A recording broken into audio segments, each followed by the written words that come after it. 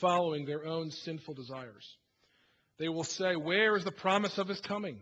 For ever since the fathers fell asleep, all things are continuing as they were from the beginning of creation." For they deliberately overlook this fact, that the heavens existed long ago, and the earth was formed out of water and through water by the word of God, and that by means of these the world that then existed was deluged with water and perished. But by the same word the heavens and the earth and now exist are stored up for fire, being kept unto the day of judgment and destruction of the ungodly. But do not overlook this one fact, beloved, that with the Lord 1 day is as 1,000 years, and 1,000 years as 1 day. The Lord is not slow to fulfill his promise, as some count slowness, but is patient toward you, not wishing that any should perish, but that all should reach repentance. But the day of the Lord will come like a thief, and then the heavens will pass away with a roar, and the heavenly bodies will be burned up and dissolved, and the earth and the works that are done on it will be exposed. Since all these things are thus to be dissolved, what sort of people ought you to be in lives of holiness and godliness, waiting for and hastening the coming of the day of God, because of which the heavens will be set on fire and dissolved, and the heavenly bodies will melt as they burn. But according to his promise, we are waiting for new heavens and a new earth in which righteousness dwells. Father, we thank you so much for the preciousness of your holy word.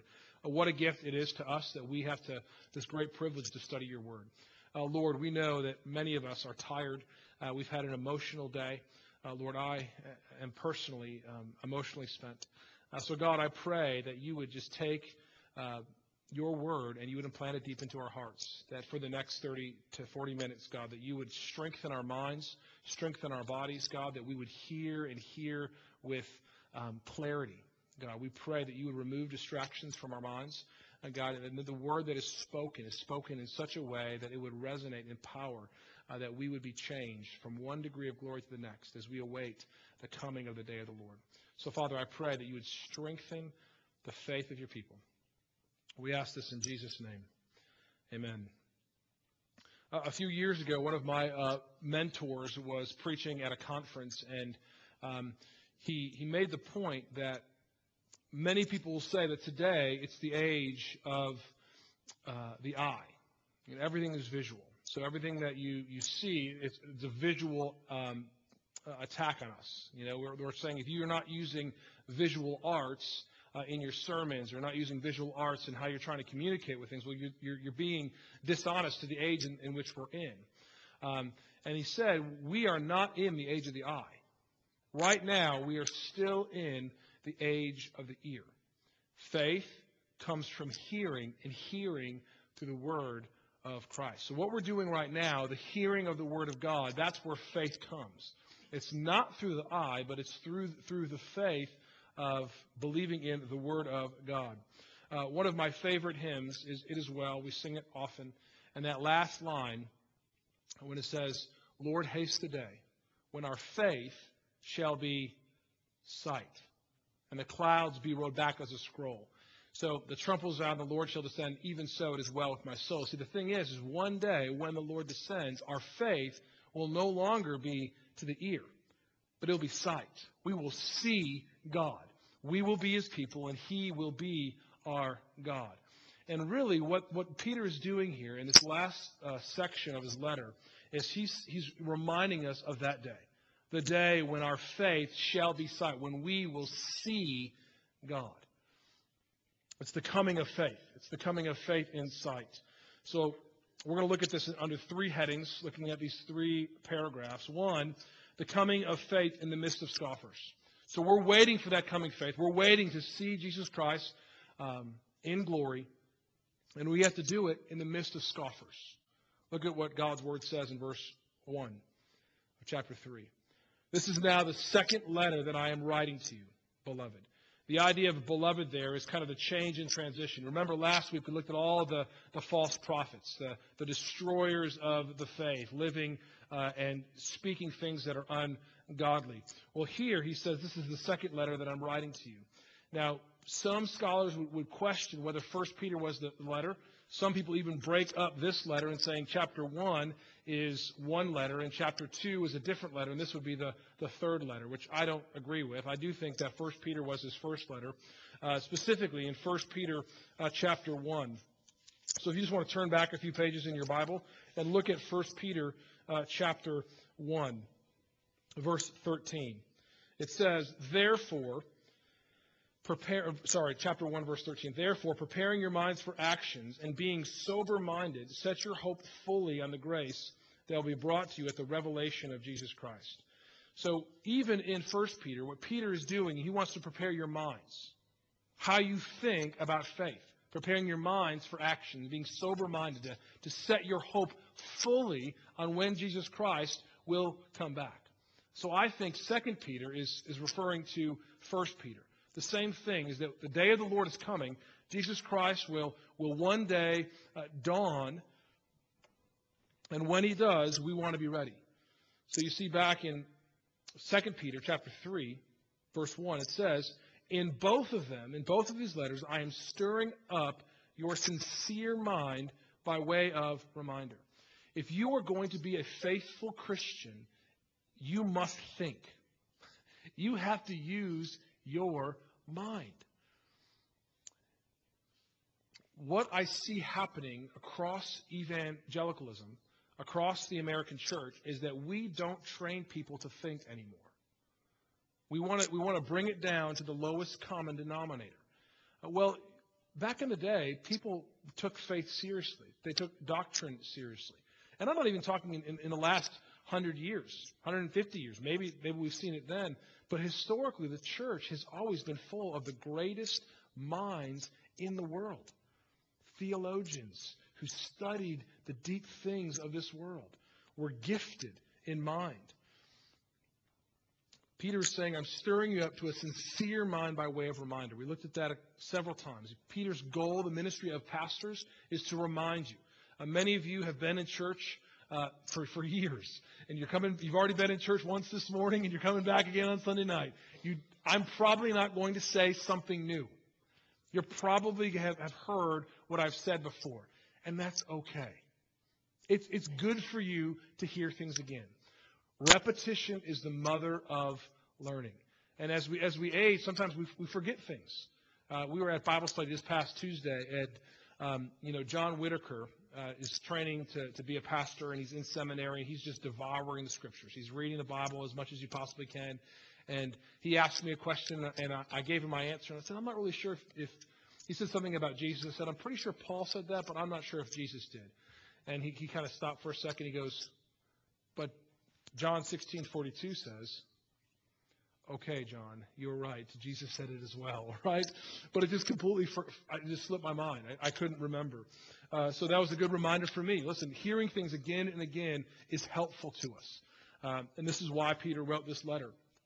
Now remember, the whole aim of this letter is that they would be ready on that day when Jesus Christ returns. That they would not be carried away by false teachers into licentiousness, living in a way and believing things that were contrary to the doctrine of the gospel. Look at verse 2. It says that the purpose, that you should remember the predictions of the holy prophets and the commandment of the Lord and Savior through your apostles. One of the things that people tend not to read are the prophets. So Isaiah, Ezekiel, Jeremiah, and the book of 12, Daniel, and all the minor prophets. They are really, really good to help you understand what God took seriously in the Old Testament. And if you read all of those books, there's a great book written by a guy named Pastor Dave Keene called Questioning the Minor Prophets. You can get it. Sermons that I preached on Wednesday nights. This idea of why these books are important. And the key theme on all these ideas is the day of the Lord. The day of the Lord. The day of the Lord. So in that time, that's before the first advent of Christ, and they're kind of looking towards kind of those mountain peaks, the first coming and the second coming. Well, they don't always know the gap in between, but we know that that day of the Lord, when God's going to come in power. And that's what he's saying here, that when you talk about Jesus Christ and through the apostles, knowing that, first of all, he says that scoffers will come in the last days with scoffing, following their own sinful desires. So there's going to be people, and I think here it's both those people who are going to be within the church and outside the church. I really think that Peter's probably referring to those who are in the church here, not even those who are outside. Because remember, the false teachers that he's mentioning in chapter 2 are those who are within the church. We know from Paul's writings that there were false teachers who said the day of the Lord had already happened. They were leading people astray. So listen, false teachers are going to arise. Paul writes in the book of Acts, chapter 20, 19 and 20, there's going to be false teachers who are going to be wolves who are going to grow up within the church and teach things that are false. You see that happening all the time. If you watched even this past week, megachurch pastors saying things that are absolutely ridiculous about the local church. One pastor said that you shouldn't go to a small church. And if you go to a small church, you're selfish because you should go to a big church with lots of programs so that your kids can be happy. So don't take your kids to a church where your kids are going to hate. So me and my wife were talking about that in the kitchen, and Elizabeth came in. She goes, "What are you guys talking about?" I said, "Well, we're talking about we shouldn't take." I was trying to be funny. I said, we should just close down Park Baptist Church because our kids are going to hate it. And my kids started saying, "What are you talking about? You can't close down the church. We love our church. We love Park." Well, that's the scoffing of God's word, right? That we need to fit the needs of people rather than the glory of God.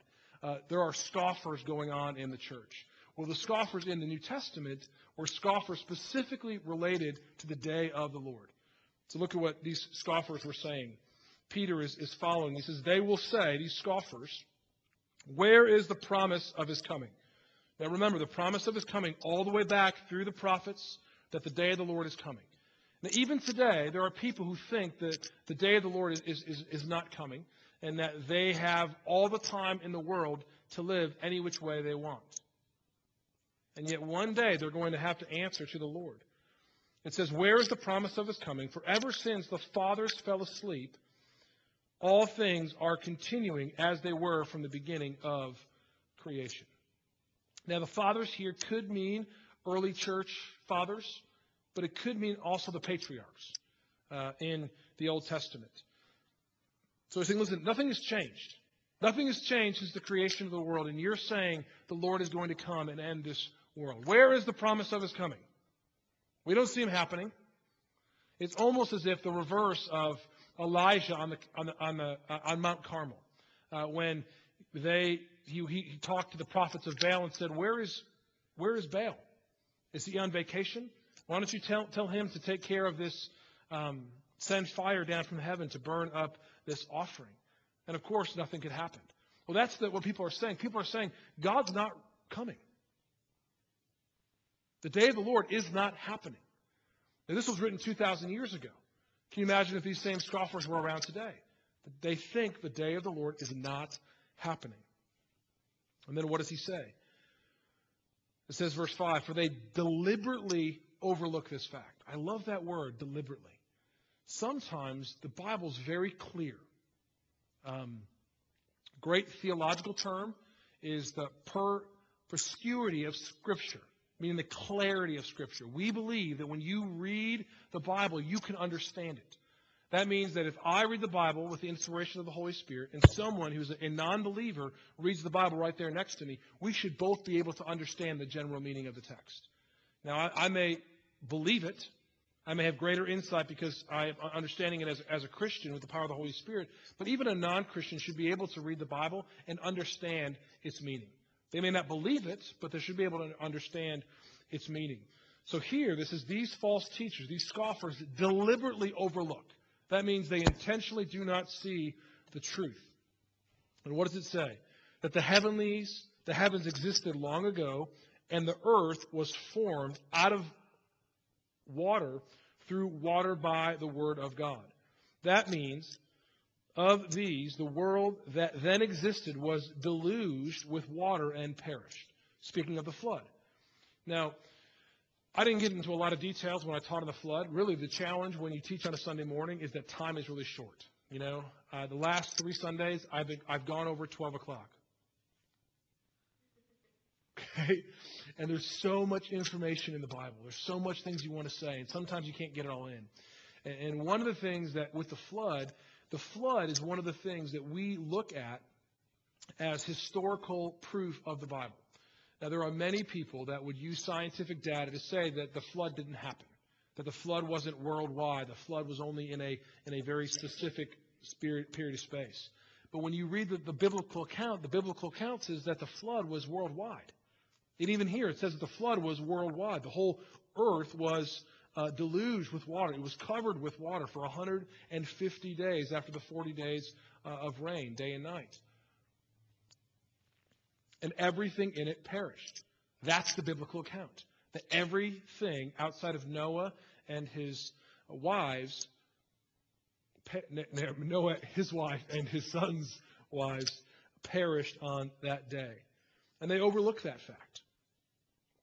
But verse 7 says, "But by the same word, the heavens and the earth that now exist are stored up for fire, being kept until the day of judgment and the destruction of the ungodly." Now, we looked at this just a couple weeks ago, but this is the same idea. That everyone in Noah's day, Jesus says, they were eating and they were drinking. They were marrying and giving in marriage. They were living as if nothing was going to happen. Everything was fine. And then the rain started and they were done. Well, that's what's saying here. There's coming a day that this earth is being stored up for the fire. The coming of faith in the midst of scoffers. So what we have to do, we have to believe that. We have to believe that the day of the Lord is coming. So when people scoff at us, and they will scoff at your faith. They will look at you and call you ridiculous, believing in myths. And when they scoff, both outside and within the church, there are people, I've shared this story before, but at Winters campus, at Convocation, I was sitting there passing out cookies and talking to people about Jesus, and a man from a Baptist church came up to me. Now, we're talking about a man from a Baptist church. And he says, "You know I don't believe the Bible." "What do you mean you don't believe the Bible?" And he was proud that him and his church do not take the Bible literally. And I tried to engage him in conversation, and he just walked off. He wanted nothing to do with it. A Baptist church. Last time I checked, we're in a Baptist church. Baptists should believe the Bible. So it's going to happen. And when it does, we have to continue to hold fast to the sacred text. Because scoffers are going to happen. And if you listen to scoffers, what's going to happen? You give them your ear and you listen and you're not grounded in the Word, you are going to be drifting away from it. And now it's going to happen more and more. You're going to see churches dropping in the next 15 years. And I'm not saying dropping as in closing their doors. I'm saying dropping as in believing in the Bible. They're going to stop believing in the Scriptures. And if you stop believing in the sacredness of the text, the perfection, the inerrancy of the Bible, you lose your salvation. I mean, because the Bible says that you can only be saved through Jesus Christ. So if you don't believe the Bible, then how do you know that Jesus Christ is the only way? This is some serious things that we're talking about. So we have to have the coming faith in the midst of scoffers. We have to believe, secondly, in the coming faith in the midst of slowness. In the midst of slowness. So as the prophets or the scoffers deliberately overlook the truth of the flood, look at what it says in verse 8. Do not overlook this one fact. Okay, so he's about to drop some knowledge on the church and saying, listen, church, you need to not overlook this, but you need to hold fast to it. Beloved, that with the Lord, one day is as 1,000 years, and 1,000 years as one day. The Lord does not view time like you and I. The Lord views time very differently. This is the picture, even when I was speaking this morning about Babel being like Babylon. When you read Revelation 18, it says that this great mighty Babylon will come to nothing in an hour. This great mighty city will be taken out in an hour.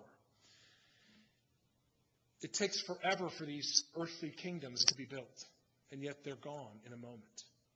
We think about the USSR in our time. We think about the Roman Empire and the Greeks and the Persians. Everyone thought those empires would last forever, and they are no longer around. Do not think that America will last forever. One thing I didn't say this morning that may sound controversial to some of you, but America is not Israel. America is Babylon. America has set itself against God. Now, I love being American. I love being an American citizen. We have more freedoms in this country than anything else. But if you look at our culture, it is set against God. It is the city, not the New Jerusalem. It is Babylon. It is set against God. But look at how Peter continues. Verse 9. The Lord is not slow to fulfill his promise, as some count slowness, but is patient towards you. It was interesting. In our Sunday school class this morning, we talked about Moses. And Moses was trying to do what was right by the Lord. The Lord said, go to Egypt and go to Pharaoh and say, let my people go. So what does Moses do? Moses goes to Pharaoh and says, Pharaoh, the God of our fathers has spoken to me. Let my people go. And Moses hardened his heart and made the work of the Hebrews harder. He said, you still have to give me the same amount of bricks as you did before, but now you have to go get your own straw. The weight came harder and harder upon the Israelites.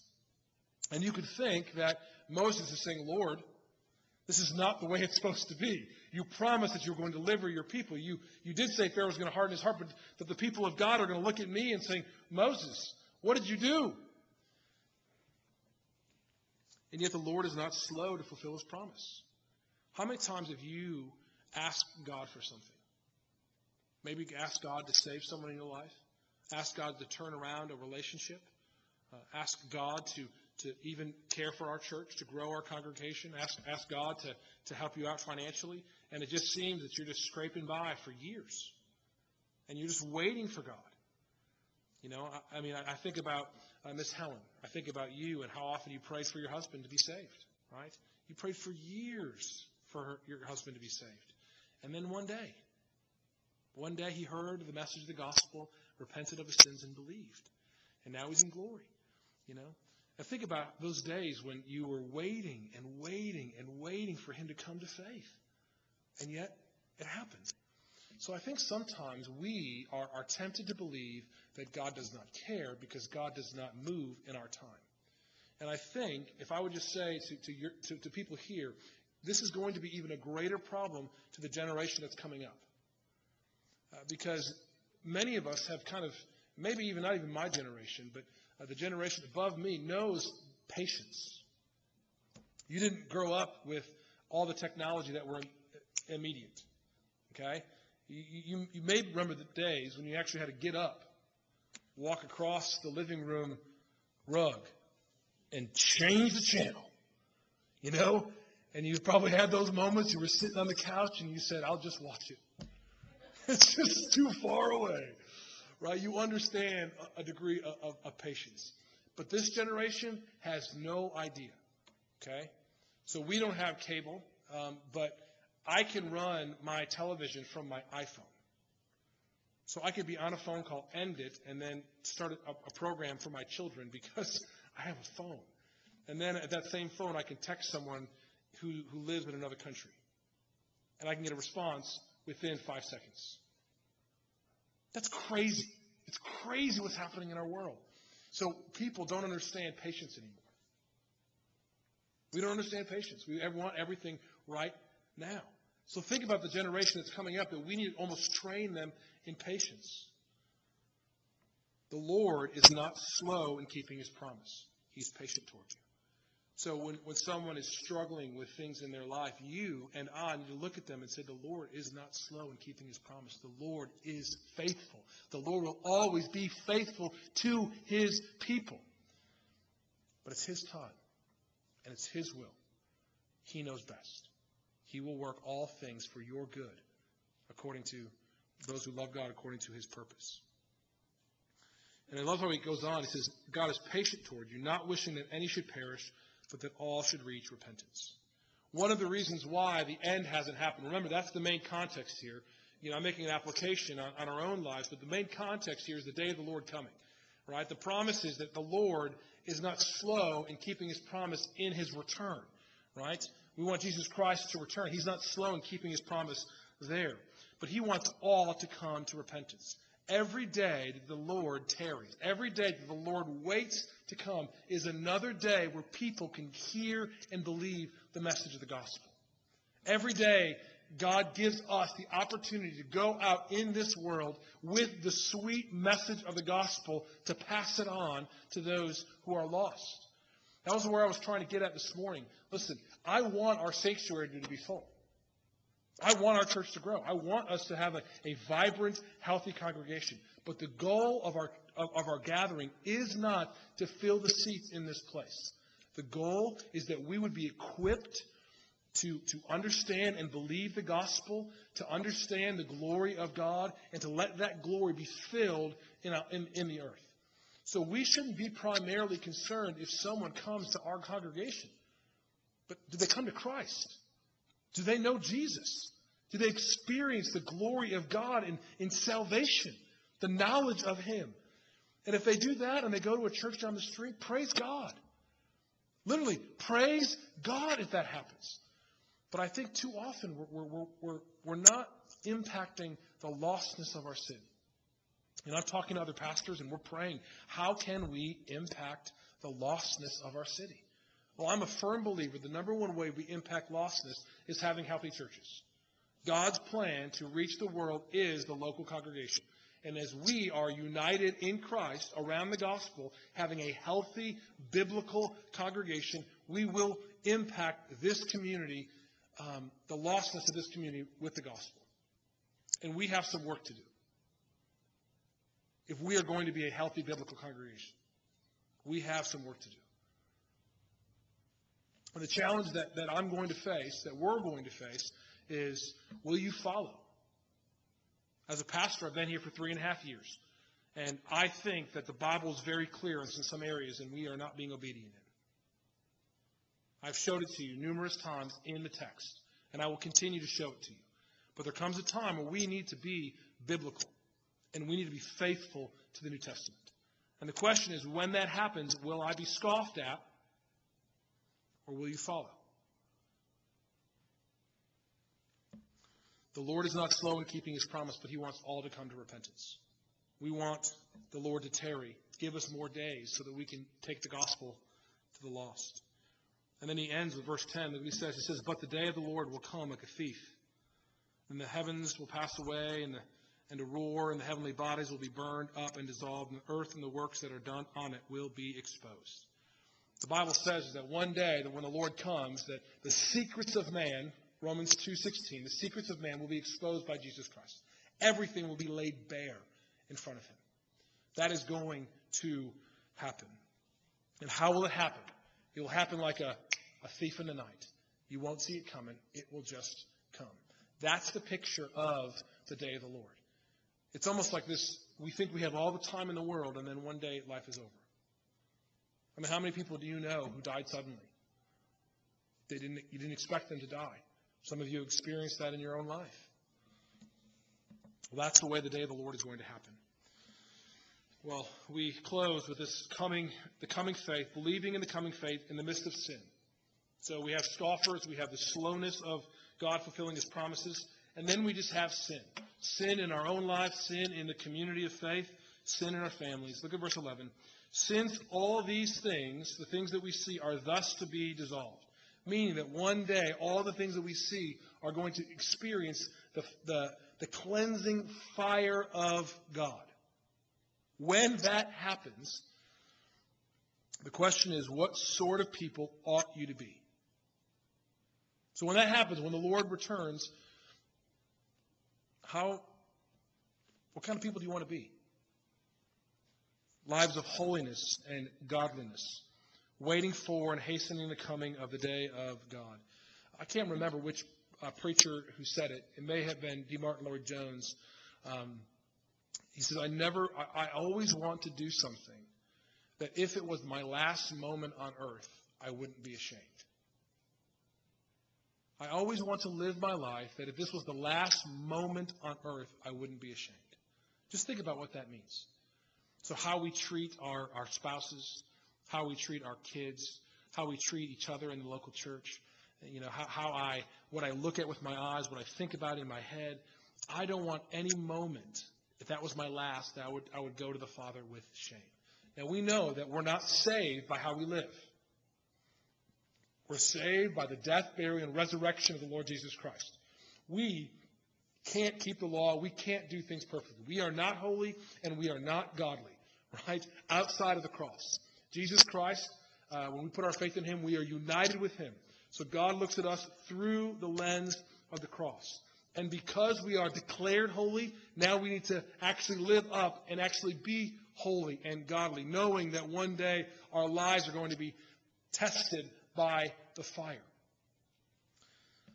In the midst of sin that we're surrounded by, we want to live in such a way to hasten the coming of the day of God. Because, look at verse 12, because of which the heavens will be set on fire and dissolved, and the heavenly bodies will melt as they burn. You just see the language here?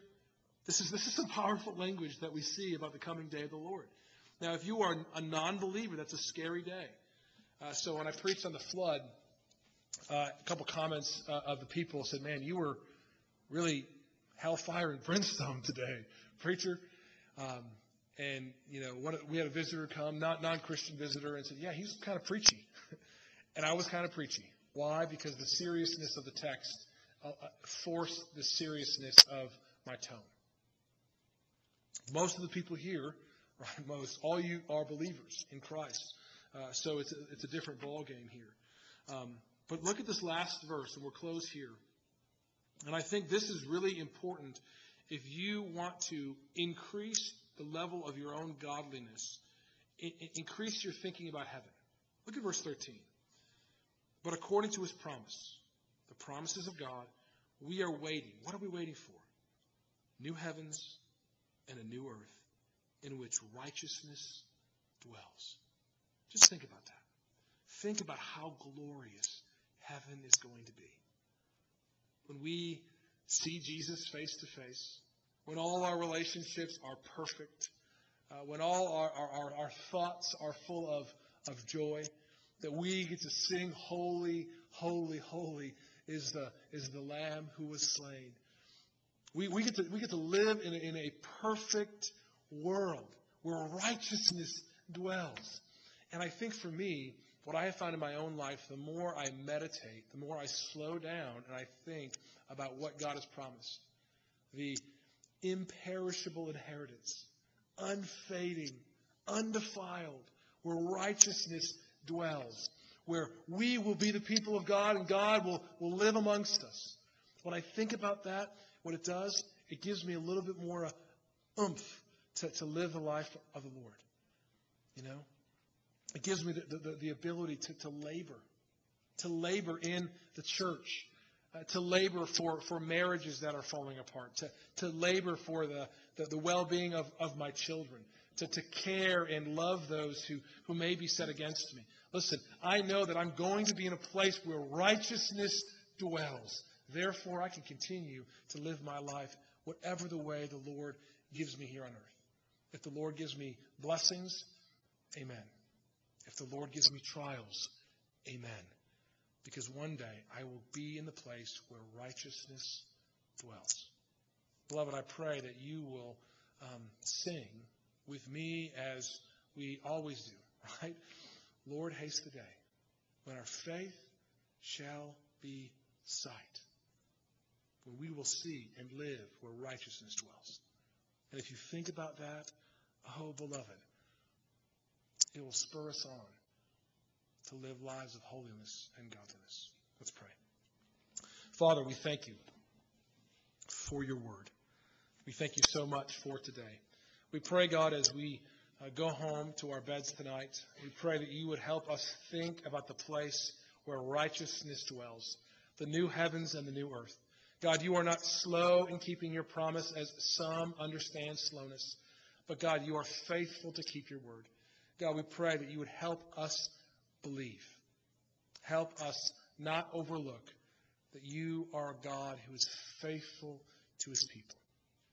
God, we pray that you would help us live lives of godliness and holiness as we await that day. We ask this in Christ's name. Amen.